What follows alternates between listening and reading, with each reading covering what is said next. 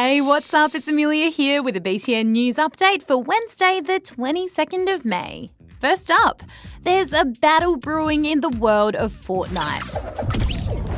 One of the world's best-known streamers, Tfue, is suing his clan because he reckons the way they're treating him is against the law. In case you've never heard of him, Tfue is a big deal in the esports world. He has 10 million subscribers on YouTube and is one of the most famous Fortnite players ever. This has got to be one of the best vlogs yet, so I hope you guys enjoyed it. Make sure to leave a like on the video. Since April last year, he's been a member of FaZe Clan, featuring in videos and competing for them online. Now Tfue has left FaZe and is suing them because he says his contract with FaZe allowed them to take a massive chunk of the money he earns, and he says it limited some of his career and sponsorship opportunities.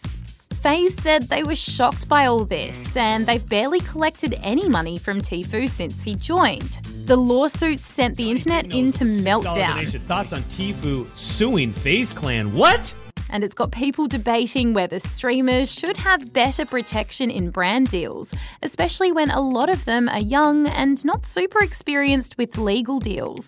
So whatever happens with the lawsuit, it's likely to have an interesting effect on the esports industry in the future. A turtle in the Northern Territory has made a turtly amazing recovery. See what I did there? 10 months ago, Aya the turtle was found close to death with a large shell wound, which experts reckon came from a close encounter with a shark. Saving her was really tricky. A rescue team in the Northern Territory had to give her an experimental blood transfusion, which is something they usually do to humans, not turtles. And to make things worse, they didn't have the right blood. We also didn't have a green sea turtle available for her, so we did have to use a different species of turtle. It was a hawksbill that we used as a donor, and it was really a trial to see if it would work.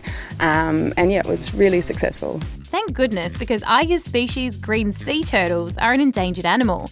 So the vets were especially happy to see her make a full recovery.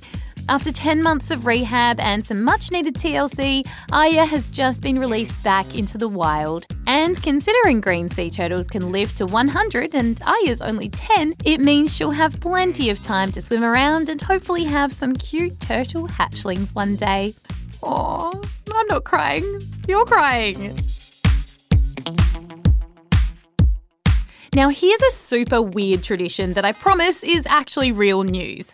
It's called the annual Herndon Monument Climb, and it's where the US Naval Academy's first-year graduating class grease up a big stone monument, take off their uniforms, and try to climb up the side by creating a sort of human pyramid.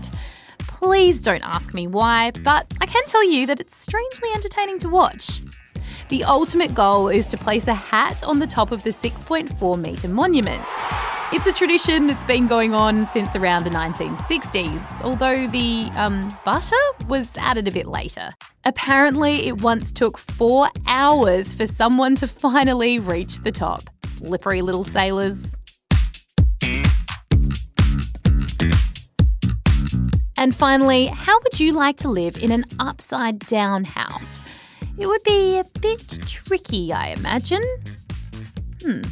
But as an art installation, it's pretty cool. Visitors have been getting a little dizzy checking out the upside-down house at Brighton Beach in the UK.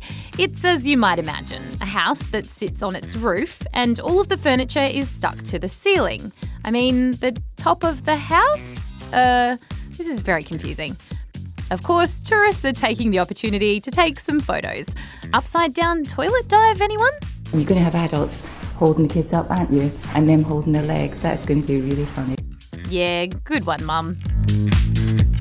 And that's all the news I've got for you today. But don't worry, I'll be back again tomorrow. Speak to you then.